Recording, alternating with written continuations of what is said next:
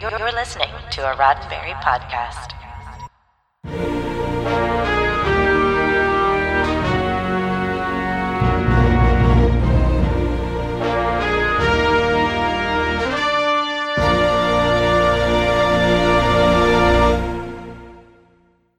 Hi, and welcome to Women at Warp, a Roddenberry Star Trek podcast. Join us on our continuing mission to explore intersectional diversity in infinite combinations. My name is Jira, and thanks for tuning in. With me today are Andy. Hello. And we have two amazing guests, Andrea. Hi. And Dr. Lynette Russell. Hello. So before we get into our main topic, which I'm very excited about, we have a little bit of housekeeping to do first. Today's show topic, which is colonialism and imperialism in Star Trek, is a Patreon suggestion from Eve. If you'd like to become a patron, you can do so for as little as $1 per month and get awesome rewards from thanks on social media up to silly watch-along commentaries. Visit patreon.com/womenatwarp to find out more and support our show. Another way you can support our show is by going to our TeePublic merch store. We have new designs based on our banner art, as well as some disco allusions and our upcoming IDIC Podcast Festival. The IDIC Podcast Festival is coming up July 17th and 18th. We have so many exciting shows that are joining us for a weekend long of programming highlighting diversity in the Star Trek podcast sphere, and we really hope that you can make it out. The event is free, and it will be streaming all weekend. More information is available on our website. So, I want to start off by asking our guests to introduce themselves and just tell us a bit about how you first got involved with Star Trek, and I'll start with Andrea. Gwe, Ninda Louise Andrea, Deleuli Picto Landing Og Mi'kma'ki. Hi there, I'm Andrea. I am from the Picto Landing Mi'kmaq Nation in Mi'kma'ki, which is what is currently known as Nova Scotia. And I'm recording this from the traditional and unceded lands of the Algonquin Nation. I came to Trek in the 80s as a way to bond with my mom, watching Star Trek The Next Generation. This was something that we shared together, and I got into the subsequent series of Star Trek after TNG. And actually, I met Jera doing a CBC panel, a radio panel on Star Trek Discovery. So that's how I got pulled into this wonderful world of Women at Warp.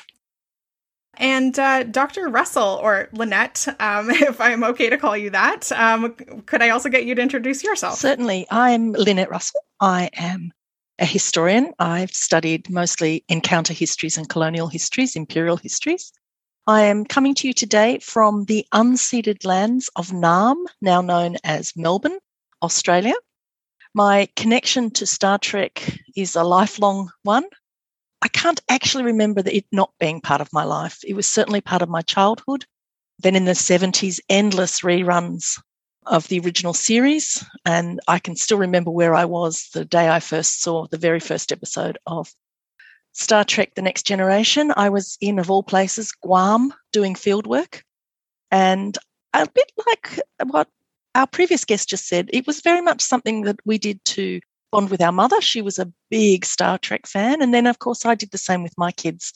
They didn't really weren't thrilled about the Star Trek pajamas and the occasional Star Trek, toys, but they've certainly grown up loving Star Trek as I did. That's great.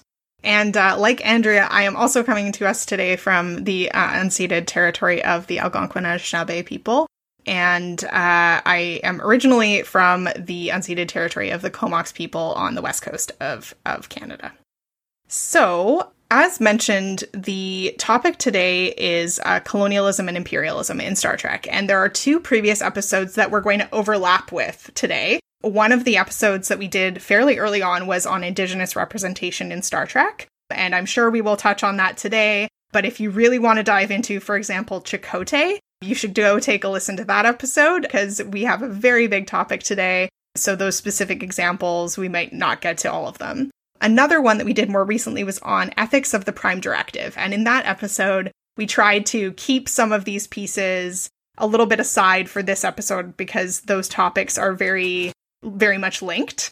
And we did talk a little bit about the Prime Directive as a doctrine of non-interference. And today I think we'll get into how that connects to colonialism and imperialism. So Let's start out by maybe clarifying just some of the terminology, and, feel free for anyone to jump in if you want to elaborate or add to any of these pieces. But for anyone who might not have the background in what these terms mean, colonialism it's a practice of domination. According to the Stanford Encyclopedia of Philosophy, it's a practice of domination which involves the subjugation of one people to another.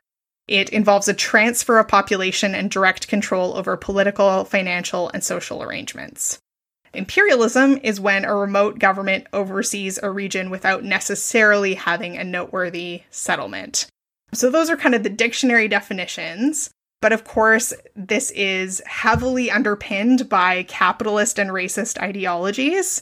It relies very much, both of these systems rely very much on a construction of a racialized other and viewing Western, European, American ideas as true and objective. So I'm sure we're going to get into more of how that fits into Star Trek in a moment. Andy, I think you wanted to add a bit about how this works, particularly in U.S. history. Yeah, I mean, one thing that what I think of when I think of this idea of colonialism, imperialism, and American history specifically is I always think of what Americans usually get taught in, our high school classrooms as manifest destiny. This idea that, the settlers were, like, supposed to go westward and, civilize all of America, and it was basically there for us to take, and that it was not just, something they wanted to do, it's something that they were, morally obligated to do. And when I was taught about this in high school, I was lucky in that I had a history teacher who taught us why that was terrible. But I think that a lot of Americans still hold on to this idea without even realizing it, and it's definitely a part of kind of American exceptionalism and has kind of impact today. An idea that didn't really, like many things when it comes to this, it didn't really leave, it just morphed. So that's what I always think of when I think of this topic, and specifically in America. Yeah, absolutely. And in Canada and other parts of the world, there was also a legal principle called terra nullius, which is also known as the doctrine of discovery. And it was basically international law that gave license to explorers to claim vacant land, I'm in quotation marks, in the name of their sovereign. Vacant was just anything that wasn't occupied by Christians, because the idea is those people were not people, or were, only had the potential to be people worth counting if they became Christians.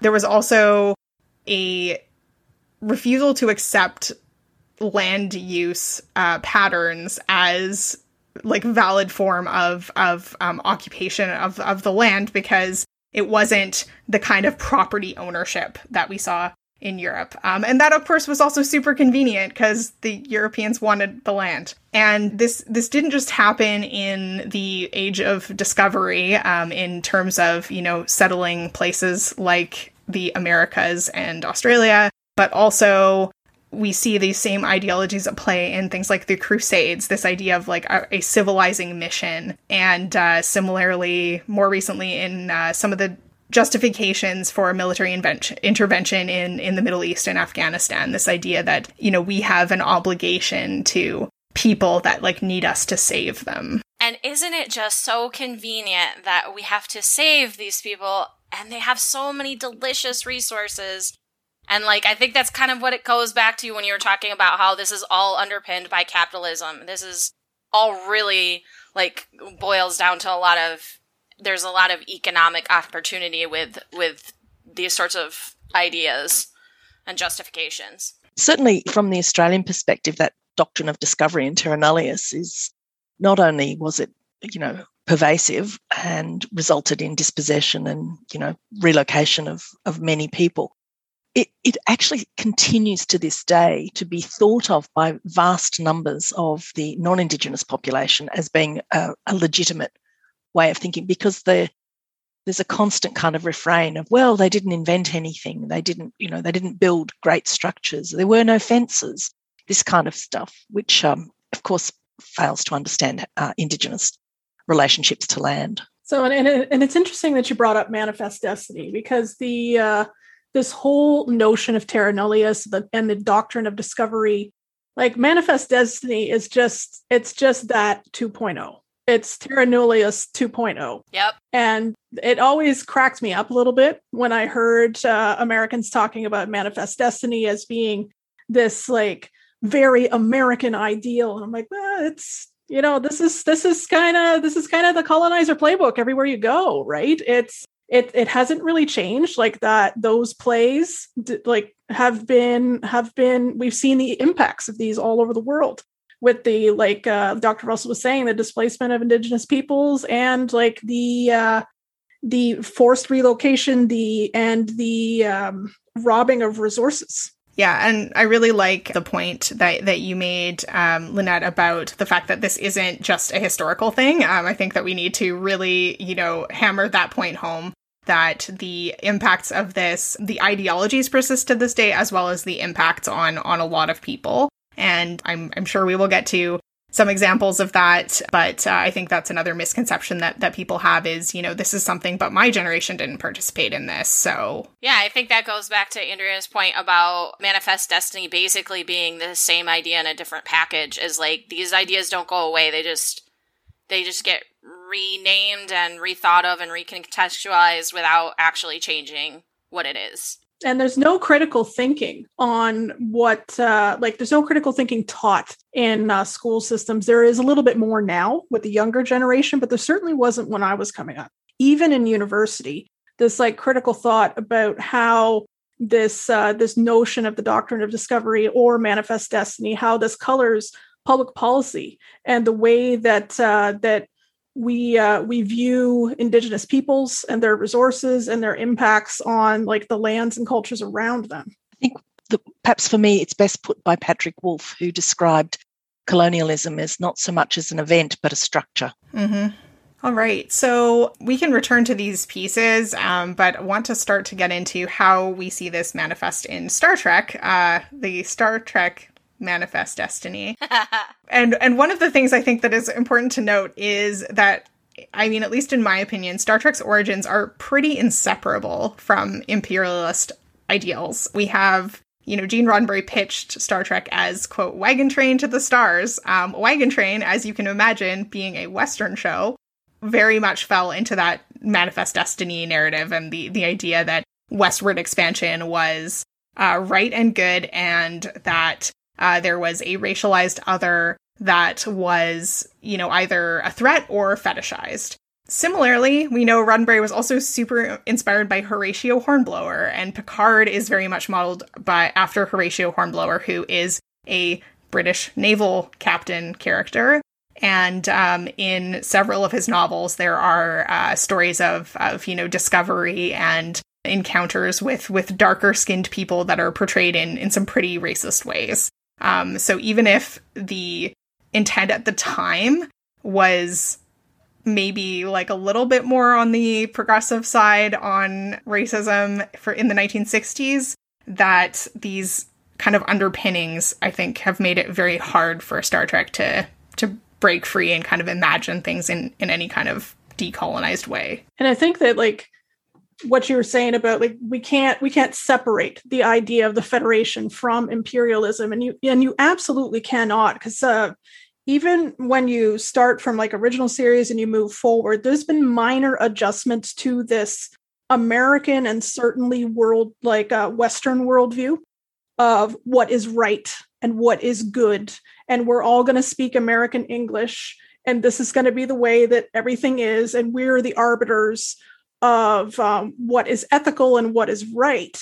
Now that's something that's always struck me about Star Trek and the Federation, and getting folks to join this kind of like conglomerate of like nations and planets.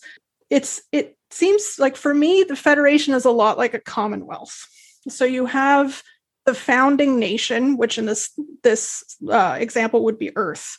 They disproportionately benefit from the resources and the access and whatever else might be profitable or provide a gain to the whole, they disproportionately benefit from that. But other kind of outlying planets or outlying people, they don't get the same benefit from that. It's not a truly egalitarian organization at all.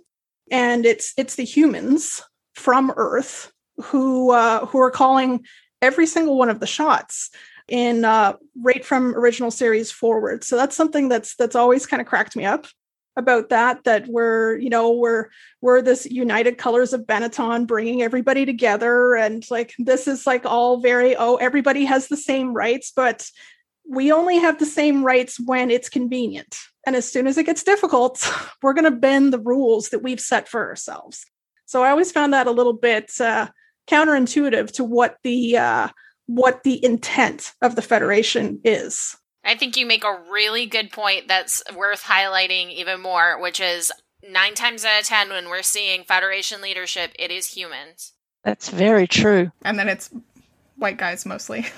Yes. It is very true. And it's interesting because we know that the Vulcans, in many ways, the impetus to start this all off, because obviously, they connect with humans, and that's the point at which we have first contact. And from there, we develop the United Federation of Planets.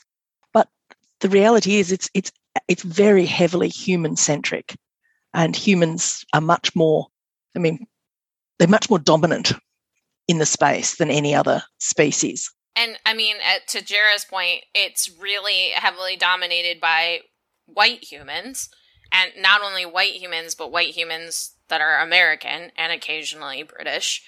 And it's really only in the last couple series that we even see that challenged at all.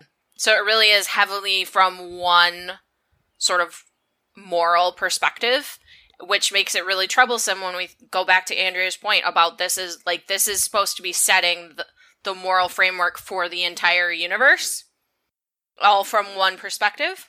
And it's supposed to be a utopia. It's supposed to be a vision of progress, which I guess is part of the problem, because part of this imperialist colonialist ideology is this idea that there is one linear model of progress. The idea in Starfleet is, when you develop warp technology, that's when you become quote unquote advanced. And we see some points in Star Trek where that's challenged a little bit, but ultimately it's technological. There's a benchmark that determines whether you're a primitive culture or an advanced culture. And that's another way that manifests in Trek. And I think there's also an interesting component there too, because we talked a little about capitalism and the role of capitalism, which clearly in the 1960s, 70s and 80s and ongoing is crucially important. But Star Trek absolutely rejects the idea that it is connected to capitalism. So it tries to decouple capitalism from imperialism or colonialism, quite unsuccessfully, we'd have to say. But it's kind of an honourable attempt in lots of ways.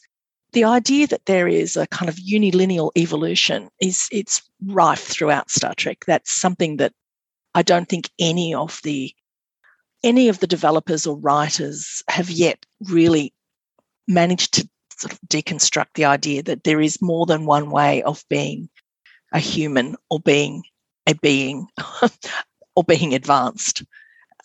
You're quite right. They've connected it far too intimately with technology. And I think that there's a lot, talking about the capitalism point, it is capitalism, but it's just we're just not talking about financials, but there is still trade. There are still things that have value. There's still if you come from a nation with dilithium, for example, that's gonna improve your standard of life more than it would be if you're agrarian or elsewhere, right? And there's in some of the the episodes that we're going to explore, there are resources. This is still very much we're just making an economy out of something different, but we don't go to the store and buy the necessities of life. So we're going to tell you that this isn't capitalist, but it truly is. Absolutely. Yeah, I think that kind of goes to Star Trek's problems throughout the show of being idealistic and telling you that it's feminist, that it's, anti-racist, all of these things, but then the writers being steeped in a certain kind of culture, and they can't truly conceptualize what a non-capitalist society would even look like. So it creeps back in because they are limited by their society and their, and it's not like, it's a completely understandable human thing. Like, you can say that you're trying to portray these ideals, but unless you can truly understand what you would need, like, world building wise, to show those ideas properly, it's gonna just creep in. Like, it's kind of inevitable. Definitely. And so this brings me to a question that we talked a bit about on our Prime Directive episode, but I wanted to pose it to this group again, which is the Prime Directive and the whole idea of non-interference in the way that it's presented in Star Trek, which seems like a conscious, well-intentioned attempt to try to prevent, I guess, the cultural contamination of people that have achieved these advanced levels of technology. And it seems to be, rooted in the desire to avoid repeating some pretty crappy periods in Earth history. But does it actually work? And does the Federation actually live up to it? I don't think it does. Yeah, no and no. All right, cool. We're done. Everybody can go home. I thought there was a really excellent line in your program on the Prime Directive that said that really the Prime Directive is only ever discussed or invoked in order to essentially be ignored. And I think that's very true. For me, one of the most powerful episodes is Who Watches the Watchers, where they go to Mintaka. And I mean, that's a case of a complete mess, but it's built into a linear evolutionary framework so that you can only develop in a certain direction, which is very much a Western direction, to the point where they even call them, I think they at one point call them a pre-Bronze Age civilization. I mean, they really are just saying they look just like us, or like what our past used to look like.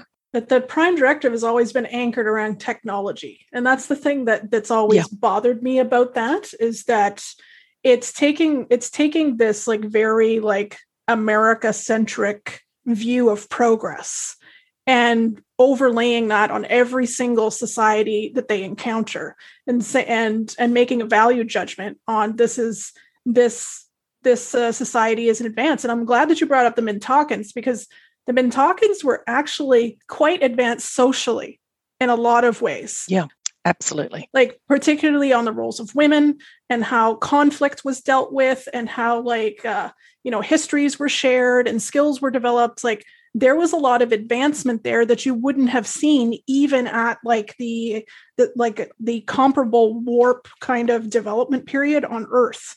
So it's always struck me as a bit wonky when you have warp drive as the we're gonna reach out to you or not, and we can't interfere in your journey to get to warp drive, where like Andy was saying, it's all super linear. We have to follow this one direction. So that part of the Prime Directive has always kind of irked me a bit. And like Dr. Russell was saying, the Prime Directive falls apart as soon as you put it up against the tiniest bit of scrutiny or the tiniest bit of difficulty. So whenever there's a complicated thing involved, like we see an insurrection, there's the metaphasic radiation that's supposed to have a lot of medical applications, and this would be, arguably very helpful to Federation planets, and it would be an extremely valuable resource. But as soon as there's something that the Federation wants, the Prime Directive is essentially window dressing that just goes out the door. It's not something that, if there's something that we really need, then these rules don't apply anymore. And in that case, I think of insurrection, one of the things that's super interesting is they think that the Baku are quote unquote primitive because they don't see them using technology. And I like that their assumption is challenged on that. Although it still kind of reinforces that, oh, no, we are advanced because we figured out how to do all the things. We just chose not to. So it's still kind of, it doesn't totally break from that framework, but it does challenge the idea that just because you don't see people flying around in warp ships, they aren't quote unquote advanced. But then, yeah, you basically have the whole, Starfleet Federation is just agreeing to relocate a population off their planet and destroy the environment of this planet for, this, pseudo-capitalist gain. I also find the Prime Directive just in concept to be extremely patronizing. Mm-hmm. Why do you get to make these decisions? And I find the Federation in general to be extremely patronizing. It's very much like we are the arbiters, and it kind of goes back to what we were talking about way in the beginning, that there's like some sort of moral imperative to like bring our high-minded ideals to all of these people that are just, not advanced enough to understand how amazing we are. Like, that whole vibe is very much there for the Federation, in my opinion. And with the Prime Directive. Yeah, I mean, I think that one thing I wanted to draw attention to was we see this repeatedly in the original series, where an episode that we didn't focus on in our prep for today, but we talked a lot about in the Indigenous representation episode, is the Paradise Syndrome, but then also in A Private Little War, this idea of like these quote-unquote primitive places as being like Eden, and that we can't go and pollute Eden. But it's like, it's very kind of like, it's patronizing. It somehow, you keep encountering these societies that are stuck in time and don't change. And then this idea is like, well, we can't come because we wouldn't be able to stop ourselves from messing it up. But there's no expectation. It also implies that, the learning that will happen is all the learning in this linear progression of the people at the back end to like learn more to get caught up. And there's no appreciation that maybe the other people could learn something from these people. No, I think it's a perfect parallel to like not be. It's something that we see right now in current government policy making, and this is happening in the Americas as well as like Australia and New Zealand, where you don't have enough of a recognition that traditional knowledge is valuable. That's mm-hmm. knowledge of the land and the interconnectedness of everything in it is just as valuable when it comes to various kind of like policy and regulatory decision making. Or maybe more valuable. Yeah, more valuable. Certainly in Australia, our knowledge is becoming increasingly incorporated into land management strategies. Anybody who knows anything about Australia and our horrendous fire seasons knows mm-hmm. that, we are now really trying to get traditional knowledge back into the management of the land so that we can, in fact, prevent those gigantic fires. But while you were talking just a moment ago, I started to think about that, I think, really awful episode, The Apple, which is actually quite hard to rewatch. Not just the, sort of the technical aspects of it, or the, it's kind of, it looks like the set is literally shaking. But there's something about that particular episode where that they're totally ignoring the Prime Directive. But it's entirely justified in terms of, we're going to make your lives so much better. You're going to be more like us. You're going to find love, for example. You'll have little people, children you don't need to know. You'll find out. So there's this kind of utterly, it's truly bizarre. But it is, again, the Garden of Eden. It's the paradise. Mm-hmm. Despite Chekhov telling him that paradise and the Garden of Eden is just outside Moscow, which is, perhaps the only amusing moment in that pretty awful episode. The red skin was what got me. I was trying to work out. And the strange eye makeup. Yeah, I had a really difficult time as well, Lynette, watching The Apple and A Private Little War, only because there were people who were clearly supposed to be Indigenous. Yeah, exactly. White actors wearing Oompa Loompa makeup and having this, like, really taking on everything that's stereotypical and tropey about, like, Indigenous mysticism, and you have to we have like medicine women and these witches are going to come and get you, and I just found that was really interesting, because when you take it kind of shows the bias of the writers at the time, and I think you still see this in modern media. It's not just the original series that fell prey to this. Is that this way of life was so savage and so wrong. And, if you're not living a happy life by my terms, then I need to bring you along the way. Like, I need to show you what happiness is, and I need to show you what success is. It was just this insane, colonial, viewpoint on the world that kind of made me scream a little, when I was rewatching both of those episodes. Yeah, it's I think very tied up in the secular humanism of Star Trek, which we've also talked about in our religion episodes. This idea that it's our responsibility to disabuse you of your superstitions. I mean, you're quite right. I mean, there's many a time when Kirk will say something to the effect of, "We've outgrown your gods and the like." But there's something that's quite radical when you think about it. That's the 1960s. That's actually an extraordinarily radical, particularly from the Americans' perspective. Australia's much more of a secular nation, and we always had that kind. We've had at least 2 prime ministers who have been absolutely avowed atheists, which is not something you would have for example, I've ever seen in America. But to think that Star Trek in the 1960s was essentially saying, well, religion is dead. We don't listen to religion. We've got in a sense, a new religion, which is technology. We've got a new belief system, which is entirely based around our capacity to create these technical advances. And then again, they run into the problem that they run into every single time, which is they can't conceptualize having no religion. And so you see religion throughout Star Trek. Exactly. Exactly. That's the ironic component of it, isn't it? Yeah. And I think it comes back to, again, the idea that of the, I guess, just that patronizing attitude of that this is advanced and this is not advanced. So I think, yeah, it absolutely was pretty revolutionary for the time. But I think from a modern viewpoint has the unfortunate downside of reinforcing that imperialism.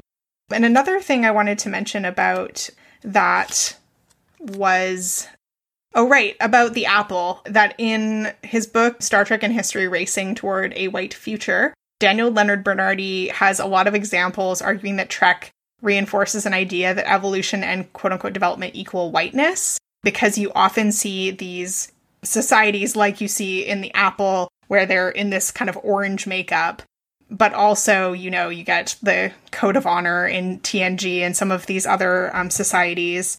And then all of your omnipotent beings are all white, including in Voyager when you see the Q continuum, and they are all white people in two episodes. True. So yeah, so it reinforces that idea that progress also equals assimilation. So maybe on another theme, I wanted to ask about the Federation versus the Borg, and because this was something that you talked a bit about in your research, Lynette. And the idea of do you have to actually stick nanoprobes in someone to assimilate them? See, I think the Borg and the Federation are not at all different. I think they're both colonial entities, colonizing entities. I think the Borg is just doing it in a slightly more malevolent manner. It's very difficult when you think that the Federation is out there to bring in every planet and essentially make them just like us, which is precisely what the Borg is doing. They're physically making them just like themselves, and they are absolutely colonizers. I think the difference with the Borg is that they're honest about it. They tell you that they're going to add your technological and biological distinctiveness to their own. Like they just say, yeah, we're colonizing you. That's a brilliant way of putting it. Absolutely. They're actually self-aware. Yeah, they're honest. Like the disclaimer is right there. Whereas the Federation's like, oh, we're going to give you all this peace, but by the way, we're only going to do it by the rules that we set out and you need to follow them. And we don't care about your traditions before this point. I will say in the Federation's defense that at least there's much more of a choice there. Like, you actually have to apply to become a part of the Federation. And, like, we see a couple of episodes, especially in TNG, where they're, like, evaluating people to join. So there is actually a world where, they don't join the Federation, whereas the Borg are pretty not into that. And of course, in Journey's End, we see a group of, Native Americans who choose not to join the Federation, in fact, ally themselves with the Cardassians in order to prevent being essentially assimilated, being moved for a start, but also being colonised or assimilated in the way that the Federation does. Yeah, we definitely need to talk about Journey's End and also the Maquis in general. One point that I just want to raise from Journey's End, because Andrea and I watched this a couple weeks ago, was in that episode, they actually basically say to the people who, by the way, fled Earth to find their own world, partly to get away from this shit, and then just find themselves caught up in it all again, and are sort of almost kind of saved by Wesley and another advanced white guy. So many problems with that. But in that episode, they actually say, to the people, you understand that by staying here, you will give up your citizenship. Right. Which to me was really fascinating, because in most situations that we would have on Earth, even if your territory changed, you would still retain the right to say you could return to Federation space and vote. So the idea that the Federation was not going to grant them anything, even if they returned, was pretty harsh to me. I thought that was fascinating, because they quite literally were saying you're on your own, which was, when I rewatched it, I hadn't actually remembered quite just how definite that was. You will be on your own. Yeah. It kind of reminds me of the inverse of enfranchisement in Canada. So if you wanted to do anything outside of the prescribed list of activities approved by Indian Affairs, then you had to give up your indigenousness. So when we were watching Journey's End, I was thinking about that. I was like, oh, this is kind of like the opposite of that in a lot of ways. But in the same sense, the circumstances are slightly different and the rights are slightly different, but it's still an external party making decisions about your future. Andy, you wanted to talk about the Maquis. I just put them on there because I feel like they were trying to do some sort of indigenous allegory, not even really an allegory, because they literally use indigenous people. And I just find it fascinating that this is one of the few times that we see the Federation being challenged in this way, and they are not treated completely like villains, but they are definitely treated like antagonists, and we are supposed to see them that way. But it's murky at best. And then also, I just find them interesting because they're one of the few groups that kind of goes across series and show up in DS9, show up in Voyager, started in TNG, and the kinds of characters that end up being in the Maquis, I also find interesting, because the first one that comes to mind for me is Ro Laren, who is already, as a Bajoran, kind of a part of Star Trek's exploration of occupied people.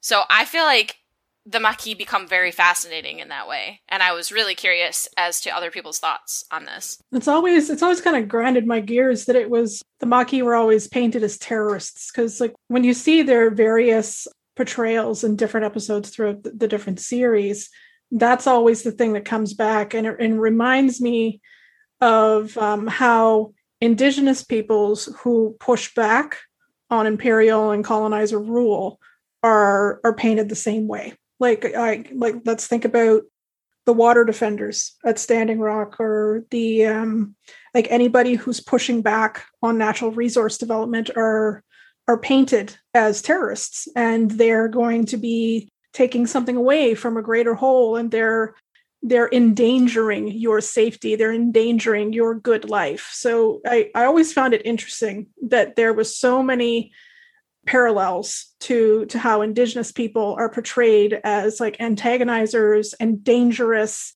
and if you're not subjugated and following these colonial rules, that you're a terrorist. And it's interesting in the episode DS9 episode The Cause, where certainly the Maquis are constantly referred to as terrorists and a terrorist organisation, and destabilising the Federation. But what I found was really interesting is that there's a particular scene where they're heading out into sort of the wilderness, the Badlands, and it's actually the Irish Miles O'Brien who starts to question whether or not they're such a bad group of people, just perhaps trying to make things better for themselves. And I thought that's a really interesting choice, being Irish and having this sort of, clearly meant to be an Irish character. And we know that the Irish have been colonised over and over again. So that to me was an interesting moment of self-reflection. Mm-hmm. I think it also makes sense given we know that character has a background with the Cardassians. Yeah. But I love the exchange where I think it's Bashir in that scene who says something like, well, I'm sympathetic, but, I don't want to excuse terrorism. And O'Brien says, I wouldn't say that in front of Major Kira if I were you. So they draw attention to the fact that the Federation has decided that those tactics were fine in the context of Bajor against the Cardassians, but are not fine in this other context. Exactly. When I was first thinking about this topic in general, I was thinking about Bashir and how one of the first things he says when he gets on DS9 is he calls it the frontier. Mm-hmm. And Kira's reaction to that. And it's always kind of shaped how I thought of Bashir. And one of the arcs that I enjoy with Bashir is like he learns somewhat from a lot of different people, but especially from O'Brien and especially from Kira. He's actually a character that shows significant personal development, which is fascinating. Yeah, a really good character arc, because the first season of DS9, I was like, this fucker.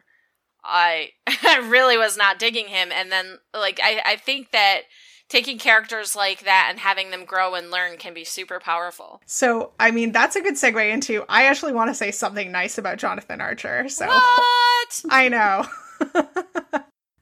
Not it over. Okay, so I guess with some caveats. So I was reaching out to Twitter to ask about what Enterprise episodes we should consider for this discussion, because Enterprise obviously being one of the later produced shows, but being one of the ones that was set earlier in the time frame, the supposedly, the first warp mission involving humans. And one of the ones that got suggested a lot, including by, I remember Ben Rowe suggested it, was Shadows of Pajam, which is one on a proxy war, which is very interesting between the Vulcans and the Andorians. But then, of course, we digressed a bit into just talking about Archer and his challenges embracing difference. And there was a really, really great comment from Claire from Isolinear Chick on Twitter who said, there is a lot of Earth read American exceptionalism in Archer's attitude towards the Vulcans in Broken Bow and other early eps, which feels like a direct byproduct of imperialism. I think with the 2001 timeframe, it's supposed to be rugged individualism, but it doesn't age well. I think maturing out of that as much as he does is Archer's defining characteristic as a captain. Picard's wise, Kirk's the cowboy, etc., while Archer is the middle-aged white guy learning how to get comfortable with the new perspectives and not knowing everything. So accurate.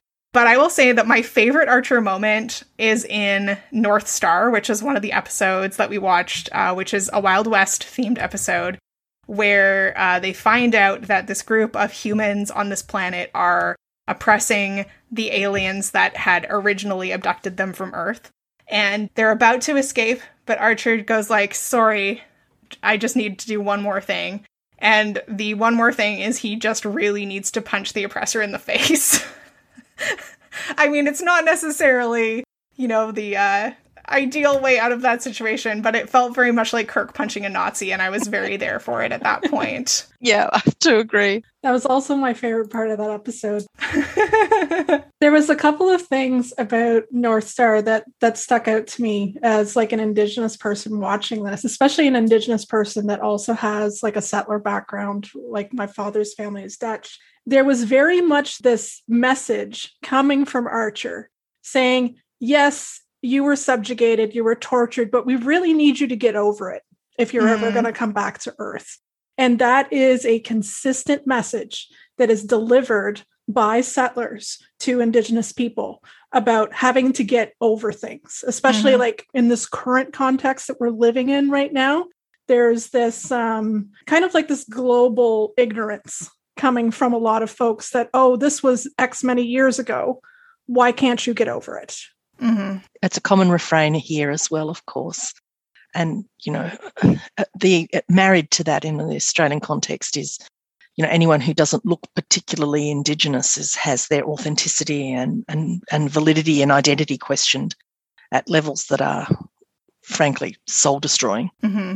Yeah, absolutely. I think North Star, unfortunately, kind of tries to flip things on its head in a way that ends up reinforcing some of the original problems, in addition to also not explaining how this entire town stayed in a Wild West tropes for like 300 years. But yeah, I mean, the proxy wars thing is something we see show up again and again in Star Trek and dealt with in different ways, often to critique Vietnam in the original series. And then we get a lot of the Middle Eastern imperialism in Enterprise, which we will not go into in detail, but Desert Crossing is a good example if you want to watch a cringy episode on that in that area. Another thing that we didn't really talk a lot about in our preparation for this episode is Voyager, but I did want to shout out, and I will share in the links in the show notes, a really cool recent doctoral dissertation by Lee McKagan on imperial narratives in Voyager. And she says that basically European imperialism and these ideologies are written into the narrative through the reliance on castaway and adventure narratives that serve to establish the right of the explorer in the way of American settler colonialism. The Voyager becomes the domestic space home against the wilds of the frontier of the Delta Quadrant, and they are over and over again encountering these quote-unquote lost races, these like never before encountered aliens, that, and in that way that that kind of frame is just constantly reproduced. I think it's a superb piece of work. I mean, it made me want to go back and do another PhD, I have to tell you. It's just delicious. I particularly like the idea of Voyager as the sort of the castaway. So they can't really be an imperial force. They can't really be a colonizing force because there's just them and they're lost. You know, they're disconnected from the Commonwealth, as it were. But I particularly like, in an Australian context, we have a lot of castaway stories in Australia too. And you get the lone sailor who ends up living for, 32 years with a Indigenous group, or, woman who's rescued. There's lots of white women who get rescued and live for many years with Indigenous communities along the coastlines. And it struck me that this is a little bit like Voyager. Voyager tries to do, in a sense, to practice what the Federation is pushing for, but it's also very difficult for them because they're completely disconnected. They're lost. So everything they do is designed to get them back to the Commonwealth, to the Federation. Mm-hmm.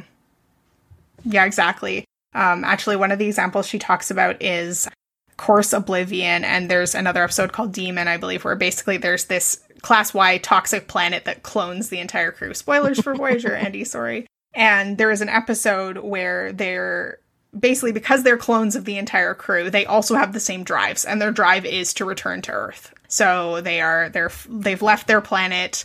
They're on clone Voyager. They're heading towards Earth, but because they've made this decision, the whole thing falls apart and is destroyed. And she cites that as an example of kind of resistance to that narrative, because it's just, kind of the epic failure of that imperial colonial attempt. It's also a very sad episode. What? A sad Star Trek episode? No. I don't want to do a spoiler alert, but that particular one has a sad ending. Yes.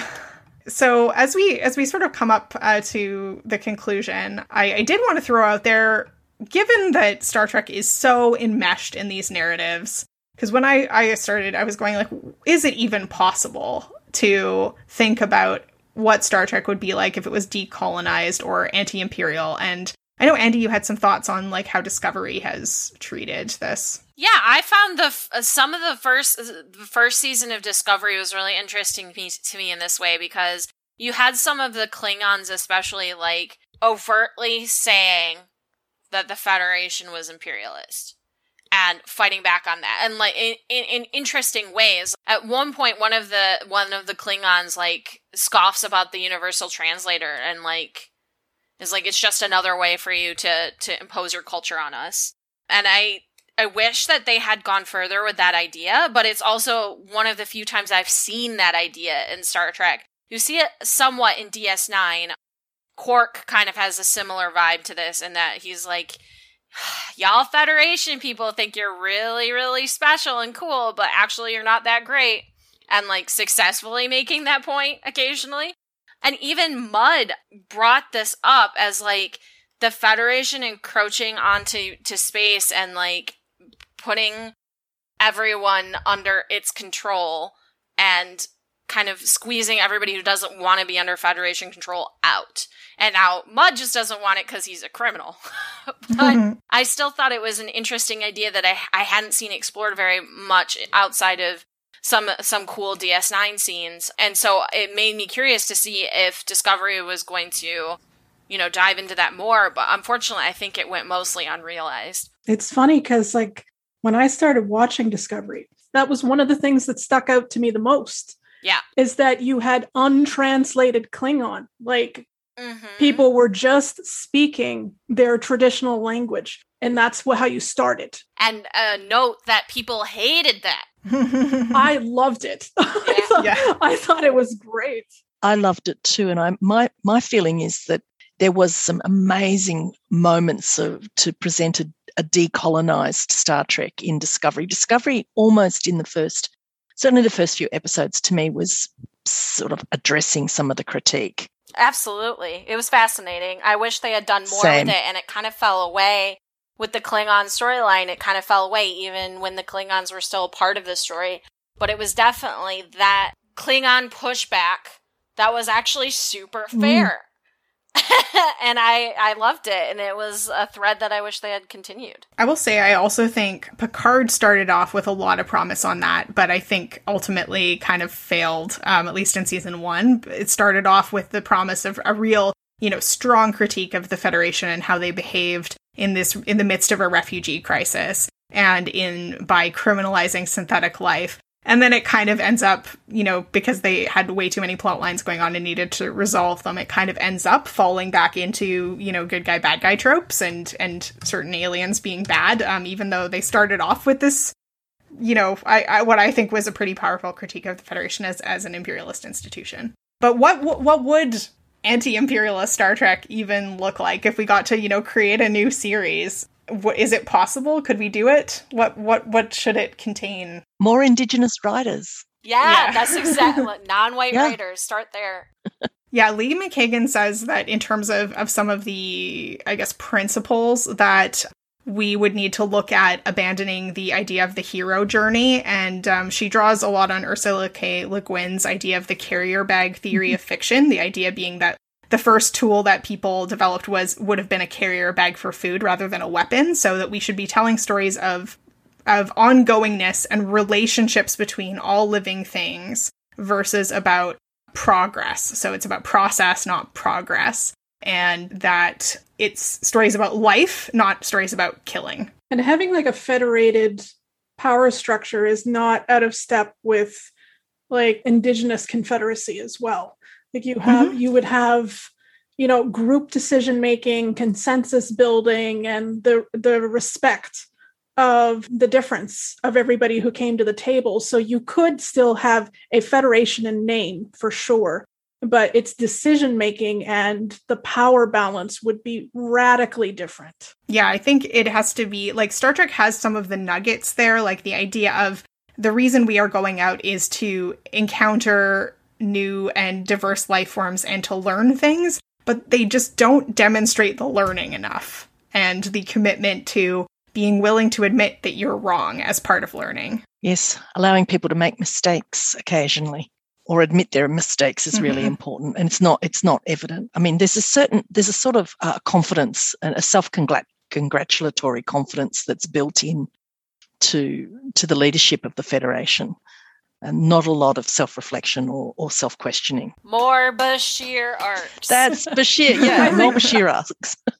I think that Discovery starts to get to a little bit of the actual human journey of learning more than any of the other series did. Like, this is one of the things that when Jara and I did that panel, one of the reasons I liked Discovery is because it wasn't always about we're going to always find the diplomatic solution and we're always going to be right and we're always going to be this. There was darkness, there was growth, there was questioning, and there was a lot of back and forth before you actually came to a resolution on something. So like that's something I really liked about Discovery, and how, well, and this is a great example of how current like social norms will create the lens through which these shows are built. And there's a very conscious attempt at diversity in Discovery, which is very welcome, I have to say. Yeah, and I think also the way that they explore those relationships between people that aren't always just about love interests. So even though Michael does have, I think, a type of hero's journey, it's definitely complicated and not infallible. But we also see so many different types of relationships and how the crew functions as a community and part of a larger intergalactic community. Cool. So we should probably wrap things up, but I did want to ask if anyone had any final thoughts. This was a really great topic, and I really appreciated our guests. It was a fascinating conversation. Thank you so much. Absolute pleasure to be able to dip back into Star Trek and think about it again and think about those Indigenous perspectives that, underpin all of my work and just make watching something like Star Trek so very interesting. Thank you so much for having me. When I first started watching TNG as a little girl, I never would have thought in a million years that I would be able to marry my interest of Star Trek with my current career and be able to talk about those two things and how they intersect. So this has been wonderful. I do have a call to action for settlers from the Women at Warp crew. So listeners who are settlers who maybe are new to this topic or not, because this is ongoing work that we have to do.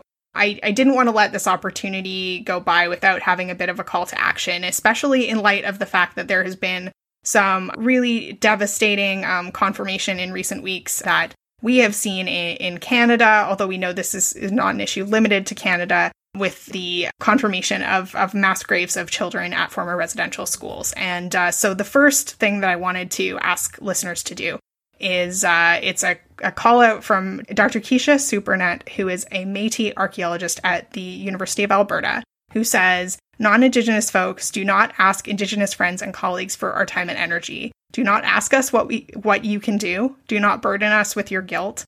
Amplify our voices, commit to the work, call for the truth, deeply listen to survivors, and take action. So I think that's really important because people are going through a lot, and as people who have benefited from these systems of oppression, we need to take it upon ourselves to educate ourselves on the history of colonial oppression and genocide, including residential schools, boarding schools, missions. Seek out work by Indigenous creators. There are so many books, there are websites, there are videos, and also important to learn about how we have benefited in terms of land, in terms of access to resources, in terms of our political rights, in terms of stereotypes. There are just many, many ways. Another thing I really want to encourage folks to do is to demand accountability from government and religious institutions. We may have a federal election coming up sometime soon, so not going to say how to vote, but if we don't show that we will vote on these issues, then there isn't an incentive for the government to change. And the government and previous governments are in court fighting residential school survivors, fighting Indigenous children who are fighting for access to healthcare. It is shameful and it needs to stop, but we need to be able to actually put our money and our votes and our efforts where our mouths are on these issues and not just vote out of self-interest. And then look at other areas where you can make a change. So your family, your community, the workplace. And you can also support through donations and through volunteering without centering your own feelings or your own presence without asking for credit. You can support, for example, land defenders organizations, residential school survivors societies, in Canada, the First Nations Child and Family Caring Society, reconciliation education initiatives. There are many options. We will put some of them in the show notes for this episode. So please take some time and do some work, and hopefully we will be able to make things a little bit better together. So that's about all the time we have for today. Thank you so much again to Andrea and Lynette for joining us. Andrea, where can people find you on the internet? So you can find me on Twitter and Instagram at Cats California. And you can also find me on Twitch at twitch.tv/Cats California. And Lynette? You can find me on Twitter at Lynette Russell. And you can find me at Monash University in Melbourne, Australia at the Global Encounters program. And Andy? Yeah, easiest place to find me is Twitter @FirstTimeTrek. And I'm Jera, and you can find me at my finally migrated blog, TrekkieFeminist.com. And you can also find me on Twitter @JeraPenguin. To learn more about our show or to contact us, visit womenatwarp.com or find us on Facebook, Twitter, or Instagram @WomenAtWarp. You can also email us at crew@womenatwarp.com. And for more Roddenberry podcasts, visit podcast.roddenberry.com. Thanks so much for listening.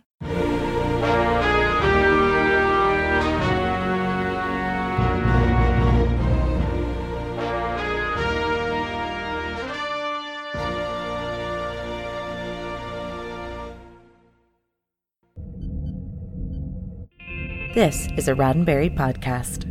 For more great podcasts, visit podcast.roddenberry.com.